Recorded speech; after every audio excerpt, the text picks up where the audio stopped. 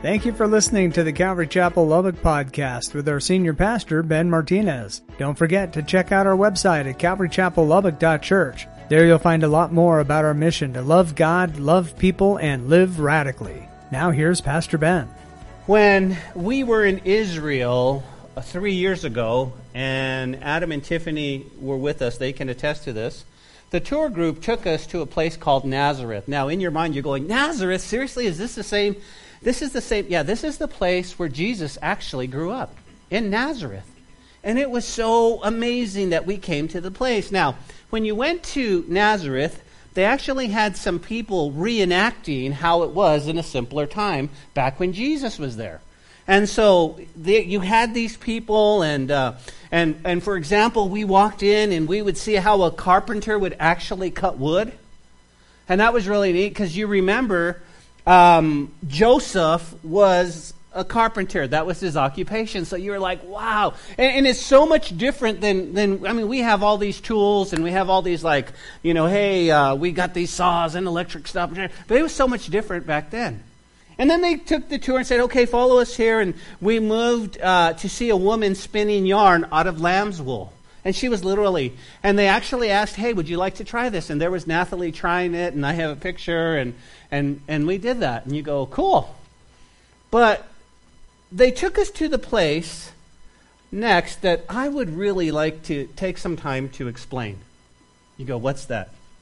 This was known as an olive press. So we're making our way, we see this, and then we come into a place, and to us, it's just an olive press. You're like, okay, that doesn't move me at all. But labor with me for just a moment, because it was the olive press that spoke volumes of Jesus going to the cross. The olive press. How so? Well, again, labor with me for just a moment. The olive press was, the olive oil actually in Israel was a staple of the ancient Mediterranean world. And it's still very important today. During the time of Jesus, if you will, and for 100 years after that, people in the ancient world used olive oil more than just for cooking. Is olive oil. You go, well, like what, Ben? Well, they used olive oil for the menorah in the temple. It was lit with wicks dipped in olive oil, and even today, many Jews use pure olive oil to light their Chanukah, the menorah. The people of Judah ate olives, of course, used the oil as a preservative, and, check this out, actually a lubricant for skincare. Makes sense, doesn't it? It was also used for anointing, just as Jesus is described, the anointed one. Olive oil. The story of the Good Samaritan is told by Jesus, and it refers to olive oil being used for healing. So this is olive oil. Now, in Israel, it's amazing. You go, why? It's amazing because olive trees will grow where other plants won't. Olive trees will. They thrive in rocky and unproductive soil. And the Garden of Gethsemane was such a place. If you go there today, you'll see that olive trees were abundant all in the Mount of Olives, which is a ridge that ran north and south in Jerusalem. Some sources state that the ridge is about 200 feet higher than the Temple Mount. Now catch this. If you're taking notes, and I highly encourage you, Gethsemane means oil press. Oil press. So you can write Gethsemane, and you can put oil press next to it. Well, Pastor, how do you spell Gethsemane? Gethsemane. Gethsemane. Okay, got it. Therefore, when Jesus set out for the garden, he went to the very spot where he could overlook Jerusalem and where he would begin the process of his agony. You go, what do you mean? Where he would be pressed upon. So, they take us back in time, if you will. They go into this room, and it's an oil press. But how do they get oil from an olive? First and foremost, jot this down. In the ancient world, they would beat the trees which cause the ripe olives to fall to the ground. Nothing new on that. As a matter of fact, now they have machines that will shake trees and different fruit falls to the ground and they pick them up and take them. That's not a big deal, but I want you to write this down, okay? They would beat the trees. You go, why is that important? Because I want you to think about what they're going to do to our Jesus as he journeys to the cross. You see, they weren't going, shame, shame on you, you're just me, we're going to hang you on the cross. No, they beat my Savior. You know, the Bible says that when it came to Jesus on the cross, that he was unrecognizable. Like he was beaten so bad and swollen and bloody that you looked up and you go, I don't know who that is.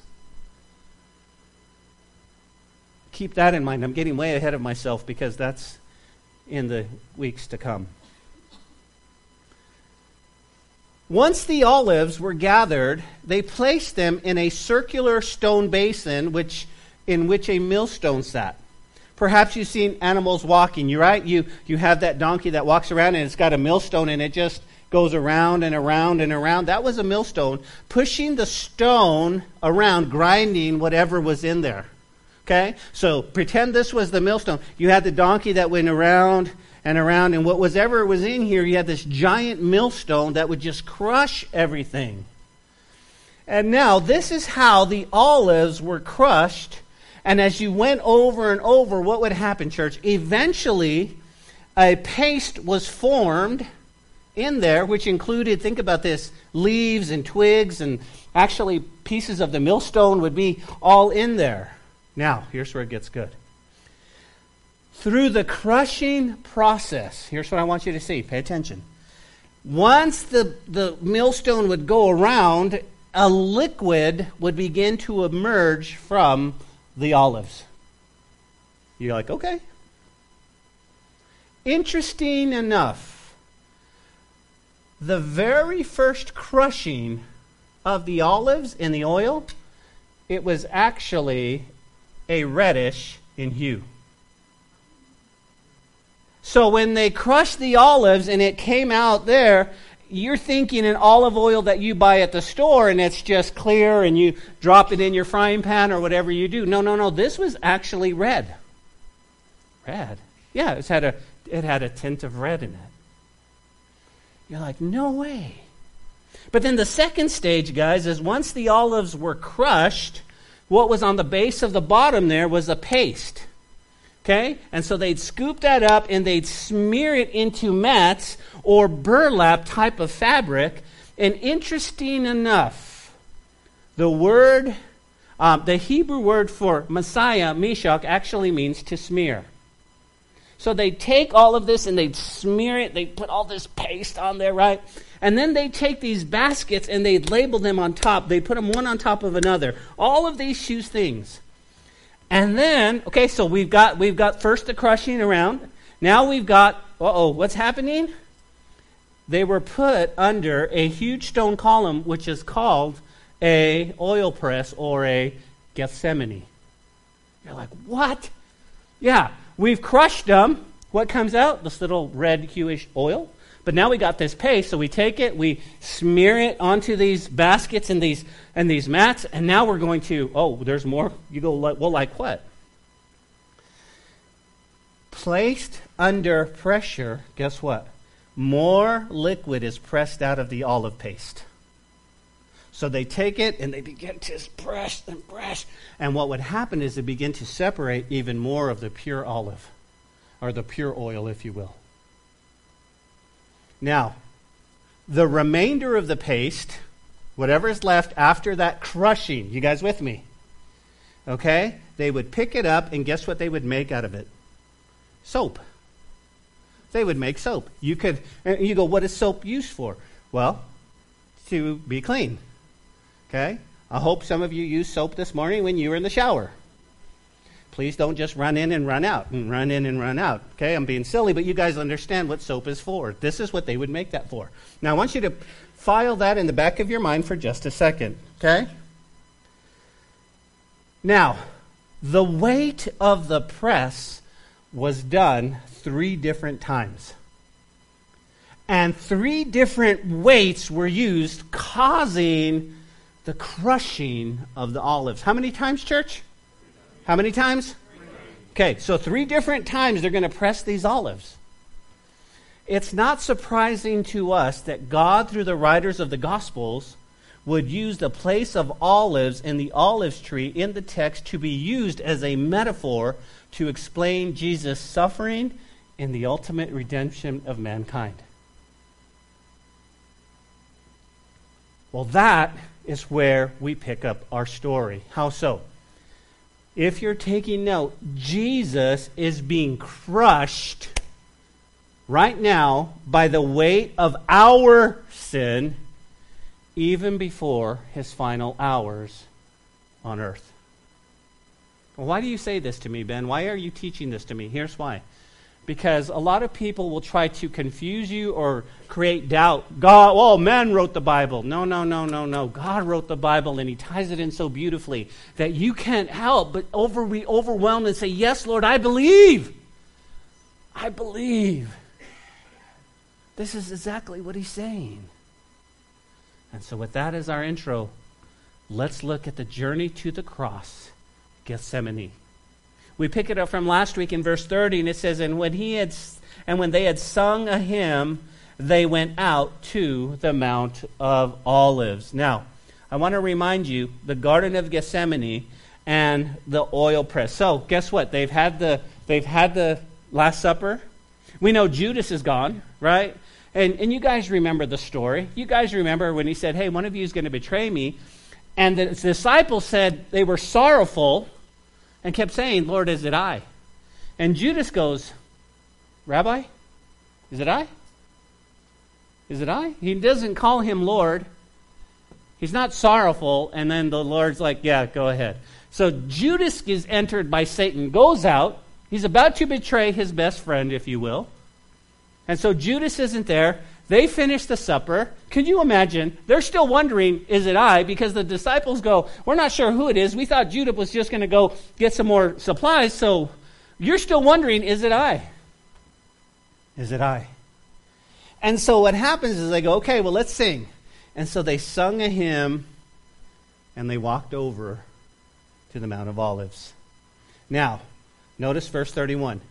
Then Jesus said to them, all of you will be made to stumble because of me this night. For it is written, quote, I will strike the shepherd, and the sheep will flock and be scattered. But after I have been raised, I will go before you to Galilee. And Peter answered and said, now, you got to love Peter. Okay, you got to love Peter. Why? Because I think out of all the disciples, we identify with Peter most of all. The Lord says, hey, y'all are going to stumble. And Peter goes, not me. Not me. And that's the same thing for us. Sometimes we're like, hey, you're going to have a tough week. And you go, I'm not. But what does he say? Peter said, even if all are made to stumble because of you, I will never be made to stumble. Can you imagine the company? He's looking at the disciples. Even if all y'all deny him, I won't. I'm Peter. Pete, you've been walking in Pete. A disciple is a man who walks in humility. Pete, a disciple is a man who puts oh no, and Pete's like, oh, listen, and that's the Texas way. Even if y'all, mess up, I won't. Now I wish the chapter ended right there, because verse 34 says, Jesus said to him, assuredly I say to you, Pete, that this night before the rooster crows, you will deny me 3 times. And Peter said to him, even if I have to die with you, I will not deny you. And notice, and so said all the disciples. Okay? So Pete's like, hey, all y'all are going to stumble, not me. And the Lord's like, Pete, seriously, dude? even tonight, before the rooster crows, 3 times. And Pete should have just went, Lord, I humbly come, Lord, I'm so sorry. Lord, I don't want to deny you. What do I need? No, you know what Pete says? Pete says, even if I have to die. And here's the thing that jumps out the text. Church, be careful with your words. I don't know if Pete's really thinking.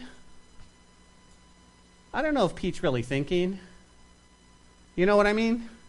And you have to be careful with your words, because there are some things you just can't take back.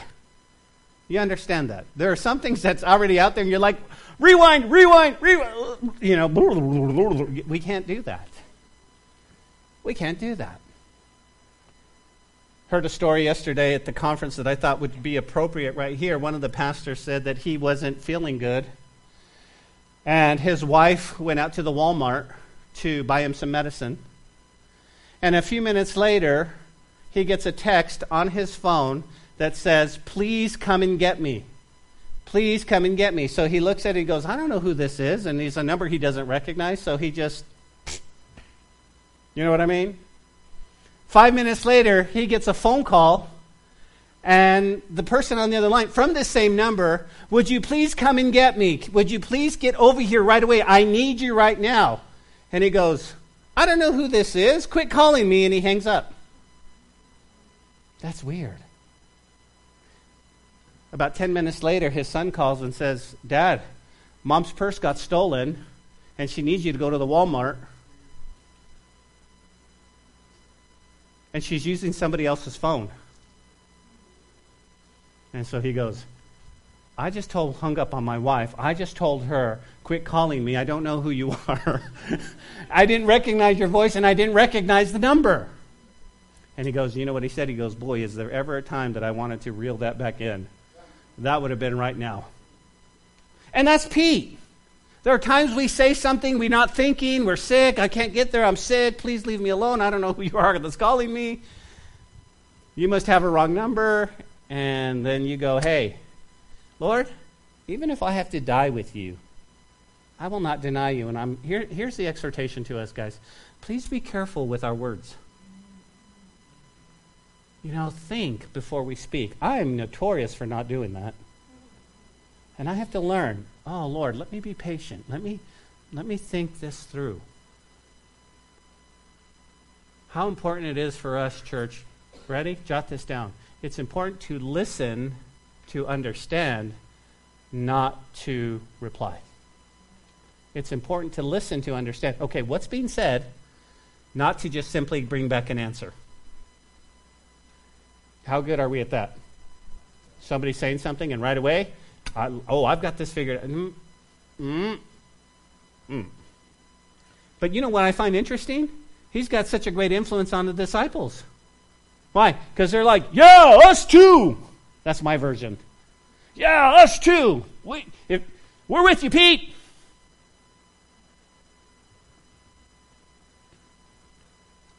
And so guess what happens? Then Jesus came with them to the place called Gethsemane. Now, here's what I want you to see. Jesus just told his disciples, he just told Pete, listen, you're going to deny me. This night's going to be crazy. It's going to go down like I don't ever want it to go down. Pete stands up in pride and says, not me, Lord. I got your back, Holmes. I got you. Not me, Lord. And the disciples are going, no, not us. What would be a natural response? For the Lord to rebuke them and say, are you kidding me? Let me go through the last 3 years of your resume and show you where you have... That's not our God, is he? So receive that today, that the things that you've done in the past, you're forgiven of, and don't bring them up again. Because the Lord's not going, hey, look, you remember back in 1987, you said this? You're going to do it again. You see, back in 1996, you told me that you were going to serve me, and you really didn't. Can I even trust you? Oh, back in 2000, you see, the Lord doesn't do that, does he? He says, listen, here it is. I'm praying for you. And so he says, guys, come on, fellas. Come on, fellas. And they came with him to Gethsemane, and he said to the disciples, sit here while I go and pray over there. And he took with them Peter and the two sons of Zebedee, and he began to be sorrowful and deeply distressed. Now, 2 quick points. Understand, he tells the disciples here, and he takes Peter, James, and John, and he pulls them up a little bit, right?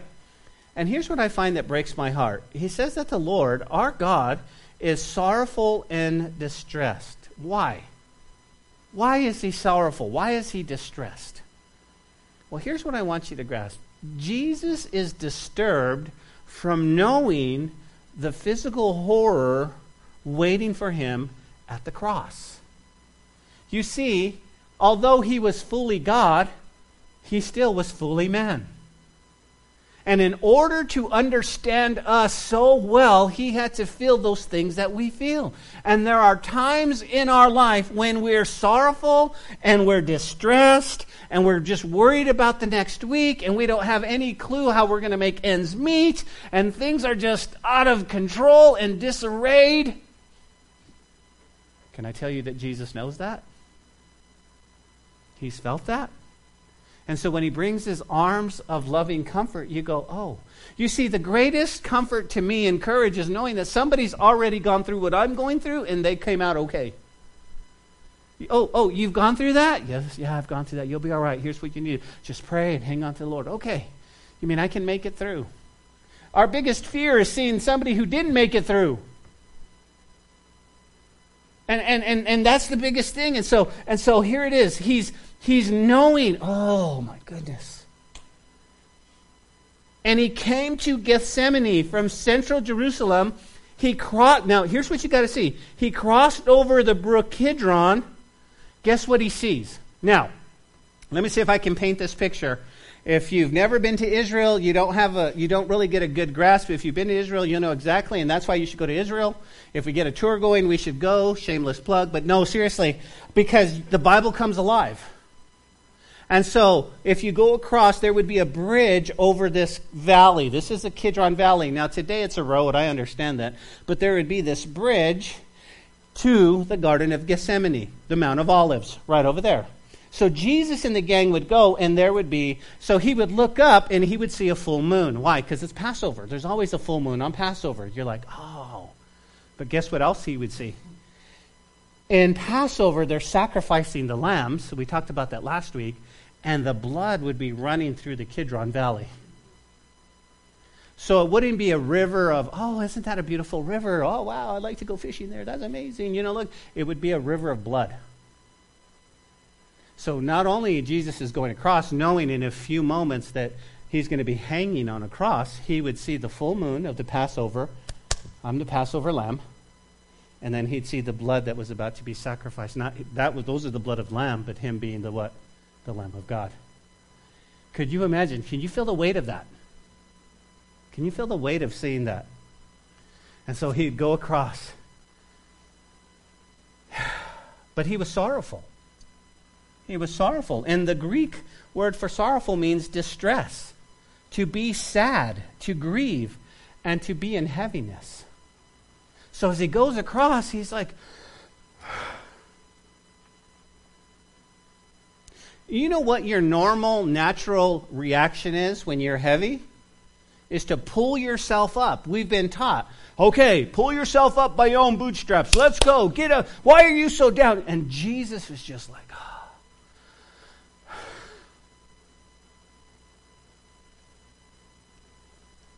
Thinking of that, church, makes it hard to sin, don't you think? Because I'm thinking of my Jesus with this heaviness, this sadness, this sorrowful. And he's going, I'm doing this for Ben. And here's Ben in 2022. Oh, I'm just going to go sin. I'm going to do what I want. And no, I think, wow, Lord. Wow, because that's the word. But it also means to be distressed. And this means to be very, very heavy, stressed, or anxiety. And you wouldn't think the Son of God had anxiety, but here he is. Here he is. He comes sorrowful and distressed. Guys, go watch over there and pray. I'm going to pray over here, okay? And then he looks at him. Look at verse 38, guys. He says, then he said to them, my soul is exceedingly sorrowful, even to death. Stay here and watch with me. Let me give it to you in the New Living. The New Living just really says this. Here's what he says. He told them, my soul is crushed with grief to the point of death. Stay here and watch with me. Now, everything in your mind's coming through, because now you see the crushing of the Savior.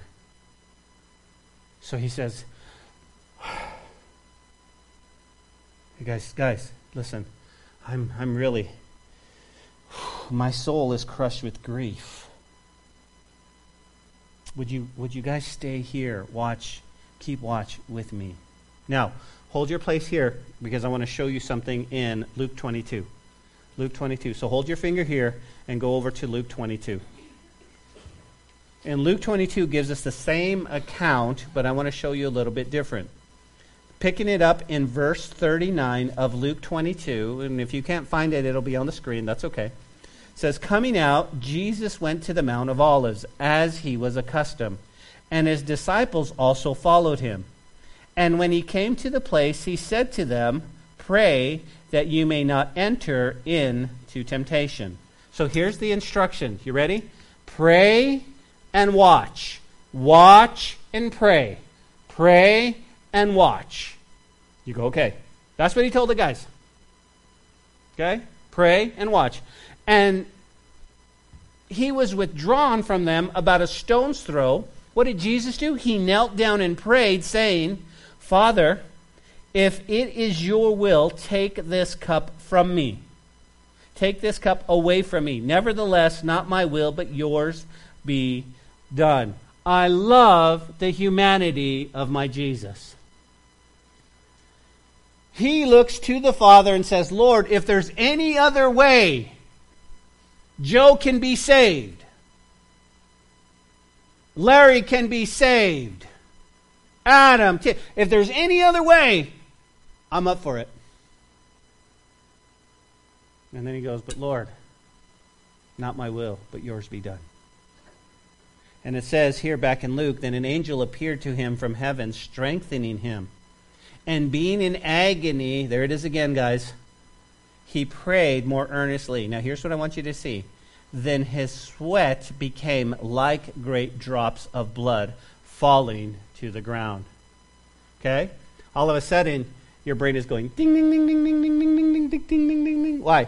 Because you remember when they put the olives into the press and they start to roll it around in the millstone, guess what was coming out first? Olive oil that looked like blood. Right here, Jesus is being crushed by the weight of our sin. Church, it's not okay for me or you to flirt with sin. It's not okay. Right here, think about it. His journey to the cross, because he loves us, and it starts with prayer. And he was praying, and he was being crushed. You could feel that. The weight of the world's sin, my sin, your sin, all of that. Everyone. And the Bible says this. It says that his sweat, now here's what I want to see, became like great drops of blood.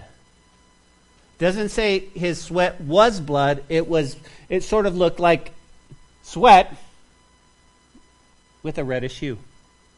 And if you looked at it, you go, oh man, he's sweating blood. He's sweating blood. One commentator writes on this, and he says, there have been cases in which persons have debilitated state of body or through horror of soul have had their sweat tinged with blood. Cases sometimes happen which through mental pressure the pores may be so dilated that the blood may issue from them, so that they may be or have a bloody sweat. End quote. The Greek wording here in Luke chapter 2, 22, verse 44 is clear. Luke is not saying that Jesus' sweat was blood, but that it was like blood. But either way, it was poured off his brow, and it was tinged with blood.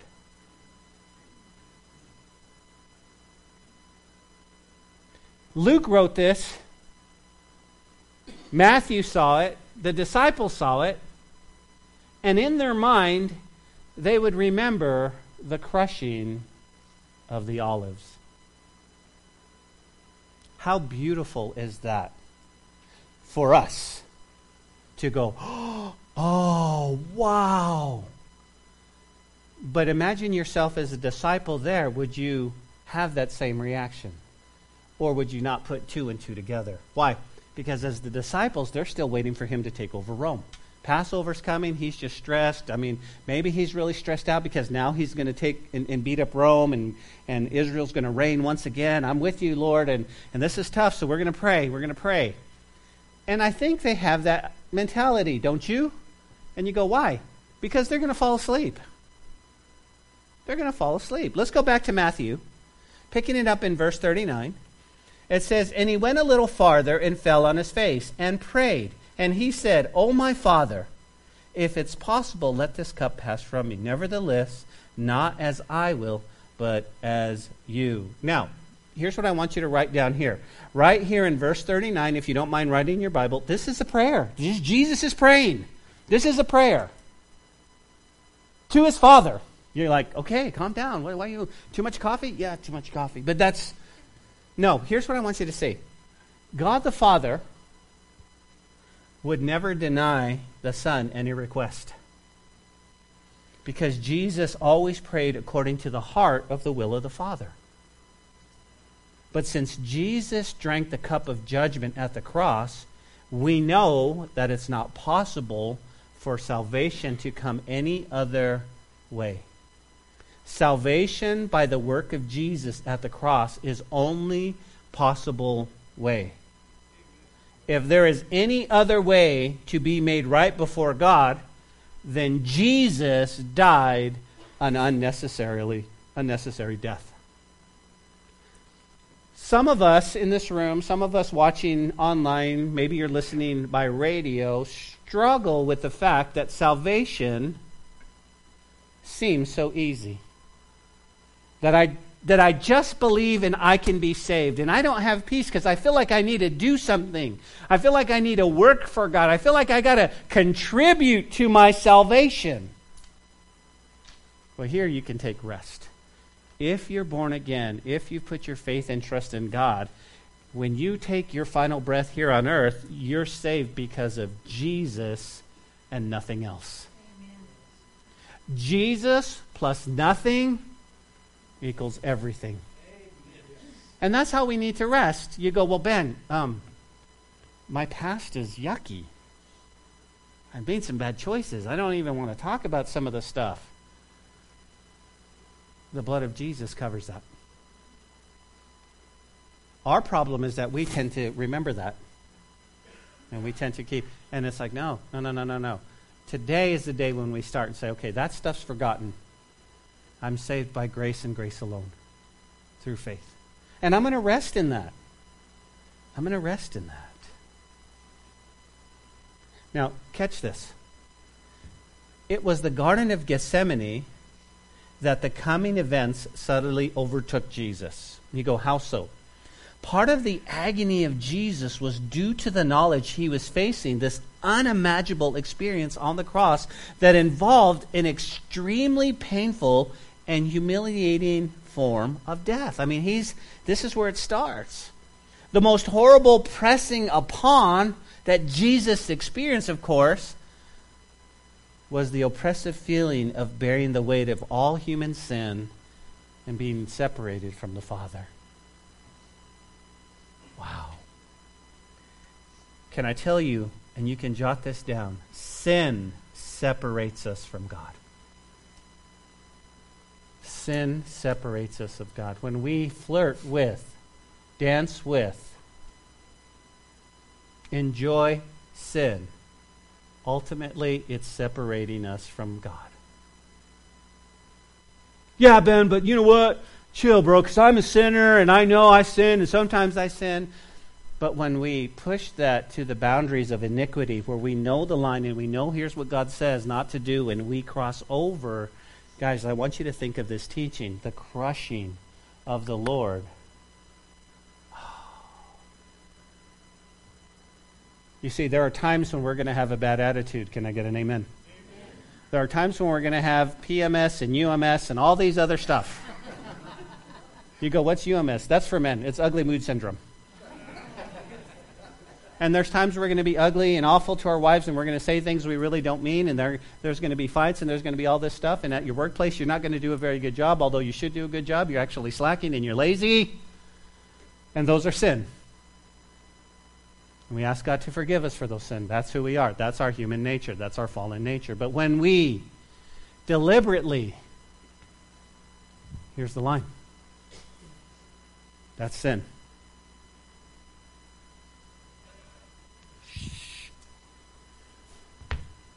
That's iniquity. But I thank God that he was wounded for our transgressions, and he was, help me church, bruised for our iniquities, right? Where does a bruise come from? What is a bruise? A bruise is something that happens inside.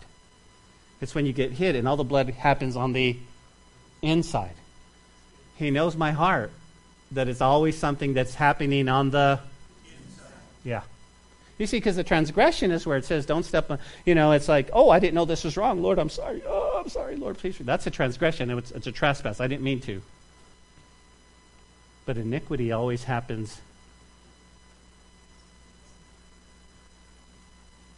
You can't make this stuff up. This is the word of God. You can't make this stuff up. Verse 40. Then he came to the disciples, and he found them sleeping, and said to Peter, what? Could you not watch with me 1 hour? Now, every time I read that, I just picture Jesus just being like, seriously? But I wonder if he was just like, hey, you can pray? Well, Lord, you're about to take over the world. You got this. I'm tired, right? I mean, but he says, what? Could you pray for 1 hour? Could you watch? And then in verse 41, he says, watch and pray, lest you enter into temptation. And I think let's stop right there. Let's pull this verse. I'm going to pull it out of context. Do you understand what that means? Contextually, I'm going to stand right here. Why? Because I think it's a word for us today. It's not in context, but I want to show some application. You go, what's that? In the day we're living in, I think it's an exhortation for all of us to watch and pray. The Lord is coming back, and we need to watch and pray. We can't get lazy. We can't be asleep when it comes to our walks. We can't be thinking, it's all good. He says for us to watch. Lord Jesus, please. Please. Watch.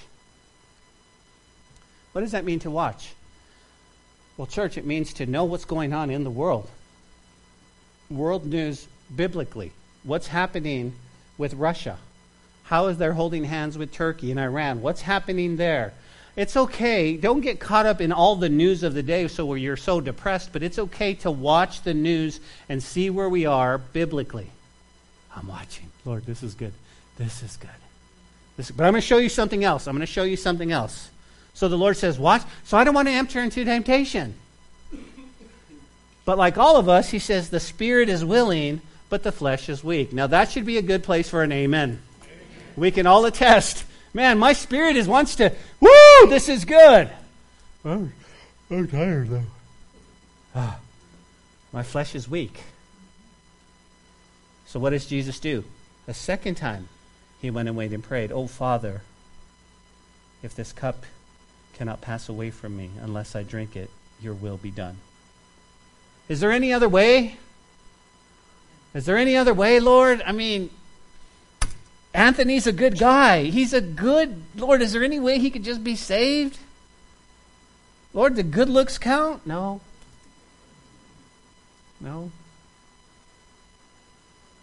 You see, that's the point. The point is he's saying, listen, there's not any other way. Your will be done. And so what? Look at verse 43. And he came and he found them asleep again, for their eyes were heavy. So he left them. He went away again and prayed a third time. Can you imagine? Here's my guys. Here's the inner circle. You come up and they're... Move away, John. You're breathing on my face. And he's like... I'm about to die. He's thinking, I'm about to die. Let them sleep. Let them sleep. After he prayed a little bit more, he came to his disciple and he says, are you guys still sleeping and resting? What would you say? No? I was just inspecting my eyelids inside. I was just saying, no. He says, guys, listen. Behold, the hour is at hand, and the Son of Man is being betrayed in the hands of Satan. Guys, it's time. It's time for what?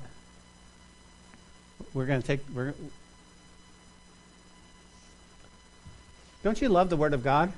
Because I feel when the disciples walked with Jesus, they walked confused a lot of the time. They're like, is it time for you to take over Rome, or is it, I don't know, just follow him? Okay. Now, remember that the baskets and the mats that were stacked under the huge stone column, okay? It was called the Gethsemane and oil press. You go, yeah. This explains why Jesus knelt and prayed several times.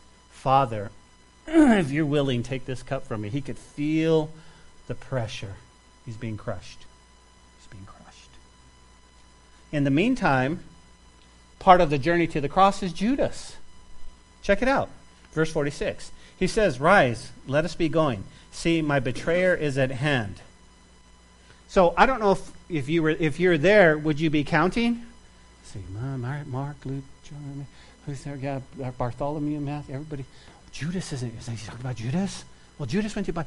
And so he's wondering who's betraying him. And while he was still speaking, behold, Judas, one of the 12, with a great multitude of swords and clubs, came from the chief priests and the elders of the people. Now, the other gospel says he brought a Roman legion with him. You know how much a Roman legion? 600 to 1,000 for Jesus. Now, let me just say this to you. You need to understand it wasn't just for one person. He brought the whole Roman army because if you were going to take down what you thought was an insurrection or a leader, you didn't just take the leader, you took everyone that was following him. So that meant all y'all.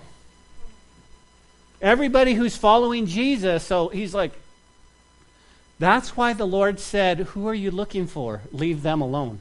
He was protecting them because he knew they could die too. And so here comes all this one, and now his betrayer had given him a sign. Notice this. Whomever I kiss, he's the one, seize him. Immediately he went up to Jesus and said, now here's what I want you to underline. Greetings, Rabbi, and kissed him.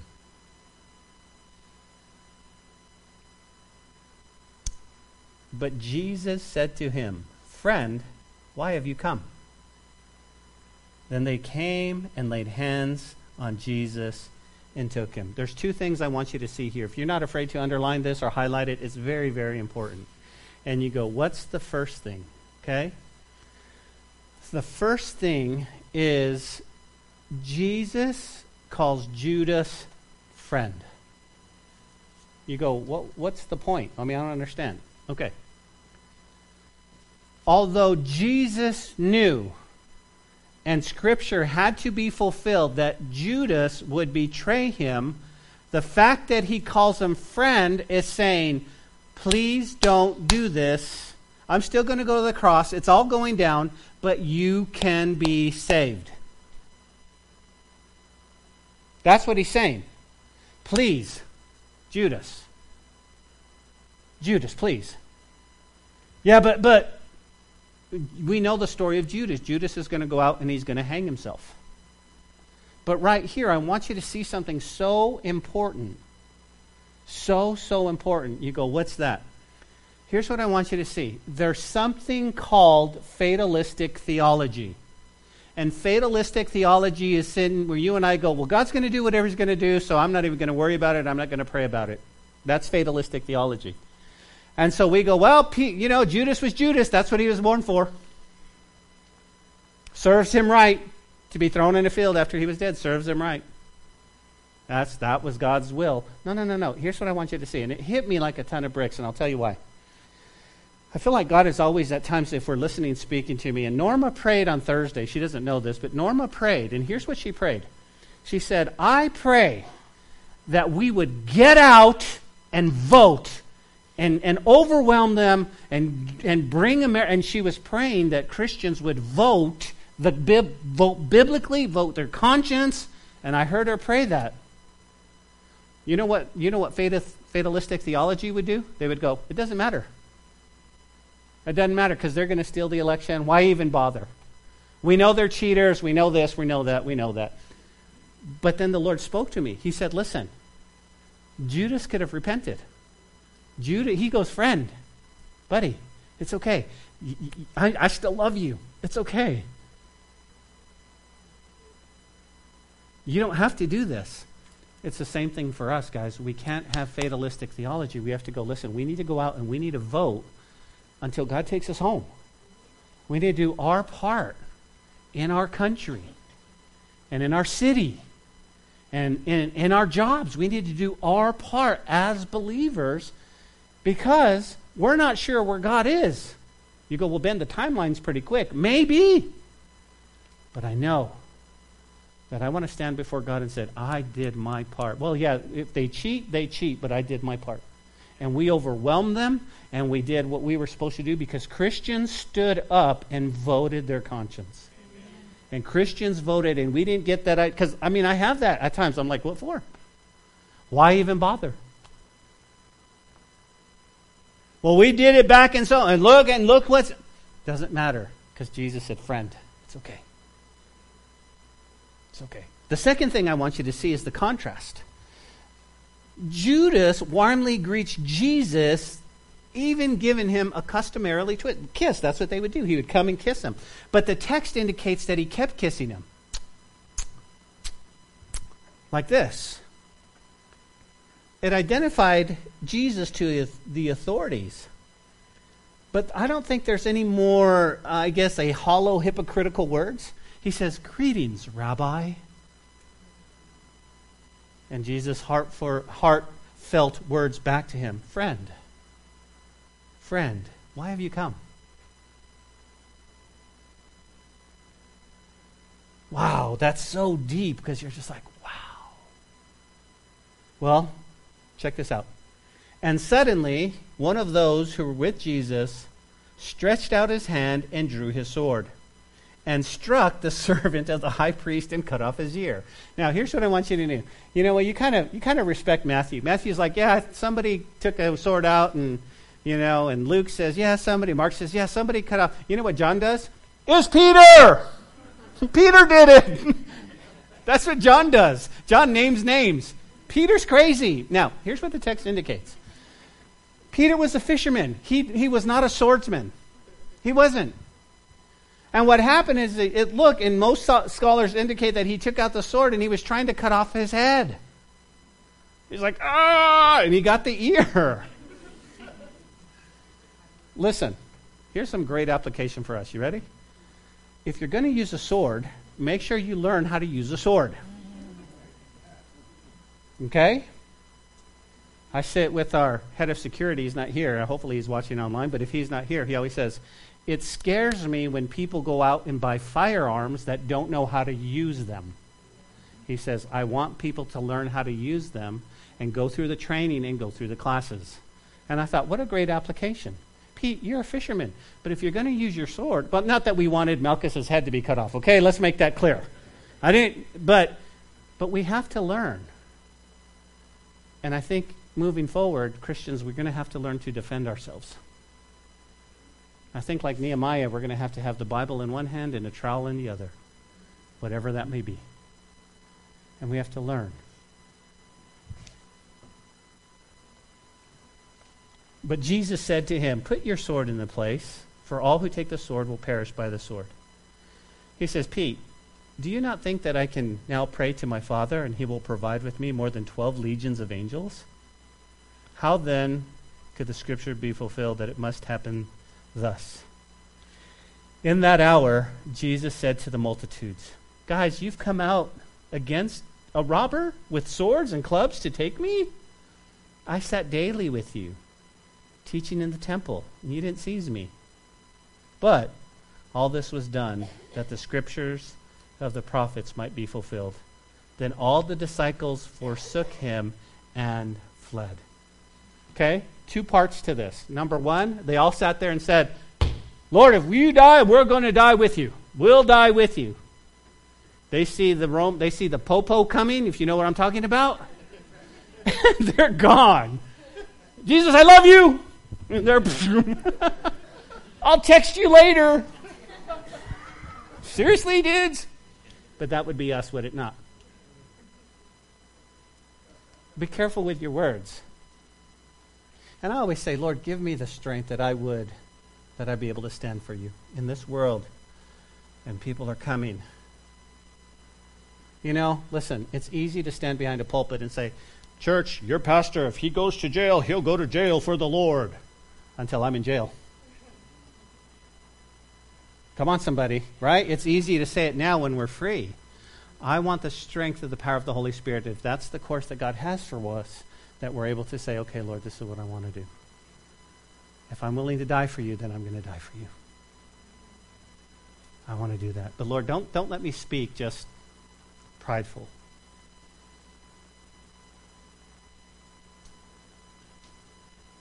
We're one step closer to the cross. We're one step closer. And as we close, here's what I want you to see. The first crushing has taken place. But in order to get the greatest use out of the olives, guess what has to happen? Good, Joe. They must be crushed even more. Jesus, guys, will endure more for our sake. Jesus needs to go through the crushing to make us clean. To make us clean. You go, wait a minute. You see, after it was all said and done, the olive paste was used for soap. And what does soap do? It washes away dirt and filth. And so does the blood of Jesus. It washes our sins and makes us clean. And makes us clean. But maybe you're here today and you go, you know what? I don't know if I am clean, Pastor. I don't know if I am really saved. And you were saying some things in Scripture, and I started to think, I'm not sure if I have a real relationship with God. I know I believe in Him, Pastor, but I don't know, like you were saying, a deep belief, a real relationship, and I don't know if I have that. Well, listen, here's the good news. If that's you today and He's been knocking on your heart, the good news is that you have an opportunity today to say yes to Him. You go, really? Yeah, what do I have to do? In a moment, I'm going to give you an opportunity. The worship team can go ahead and come on back. I'm going to give you an opportunity to just lift up your hand and say yes to Him. You see, what happens around this time when the pastor gives the invitation, we start worrying about what man thinks. Well, what are people going to think? They thought I was a Christian. They thought I had did this. And so I'm just going to sit here and I'll just do it by myself in my room, which is great. But to make a public declaration, you're saying, no, I want to be saved today.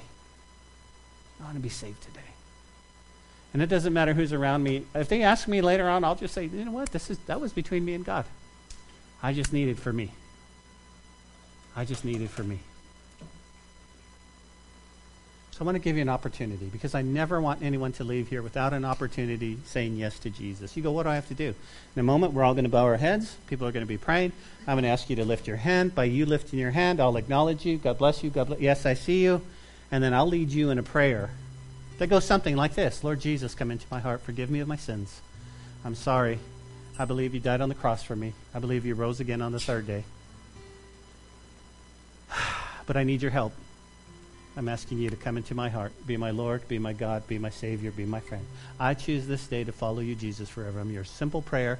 But if you mean it with all of your heart, here's what the Bible says. He's going to come in. He's going to forgive you of your sins. He's going to wash your past and guilt away. And He's going to give you a new life. He's going to give you a new life. And that's what it means to be saved, to be born again. But you have to do it.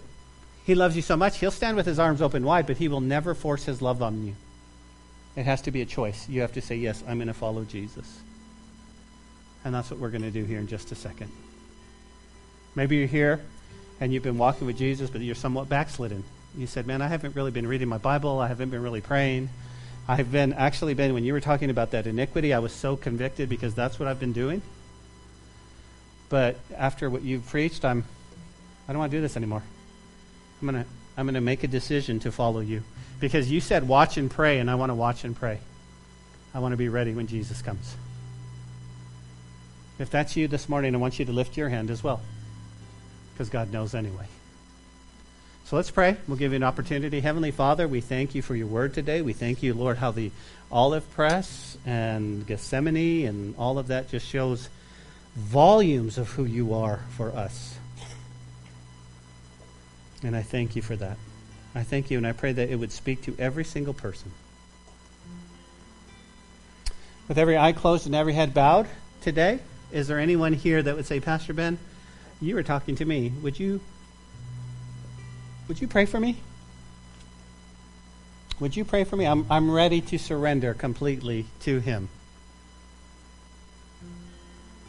God bless you. Anyone else? Anyone else? Just lift it. God bless you. Anyone else? I can see you. We're just going to pray for you. Just lift up your hand. You're going to be right with God. Doesn't matter if you've been backslidden or this is your first time. Just let the Lord see your hand, and he can see your heart. I see you. Yes, yes. Anyone else? Anyone else? Just give you a minute. If you're watching online, you can lift up your hand. God will see you. Listen, if you're listening online or hearing by radio, God will see you. Just lift up your hand. If you're driving, please keep one hand on the wheel. But God will see you. Father, I pray for these hands that are raised, and even those that are still struggling. I know there's a struggle. I know there's a struggle in there. And right now I pray that you would speak to them. Lord, help them to once and for all come have peace. Have peace with who they are in Christ. That they would confess their sin to you. Lord, forgive me. I am such a sinner. Lord, I've committed iniquity. And I never once thought about how it made you feel. And I'm asking you to forgive me. I believe with all of my heart you died on the cross. I believe you died for me, you rose again, and you're coming back soon. But Lord, really, if I'm honest, in this life, I need help. I have a tendency to walk away, God. And so I need your Holy Spirit. Would you fill me with your Spirit? Would you come inside me? Would you be my Lord and God and Savior and friend? Would you be there for me when I call to you and when I pray and when I cry? And would you be there? Amen. Thank you, Lord. I believe it by faith. In Jesus' name, and all who believe said, Amen. Let's worship. We hope you enjoyed today's message. We'd love to hear from you and see you in person at the church. You can find our contact information, location, and even give a donation at calvarychapellubbock.church. We'll see you next time on the podcast. Until then, may God bless you and your family.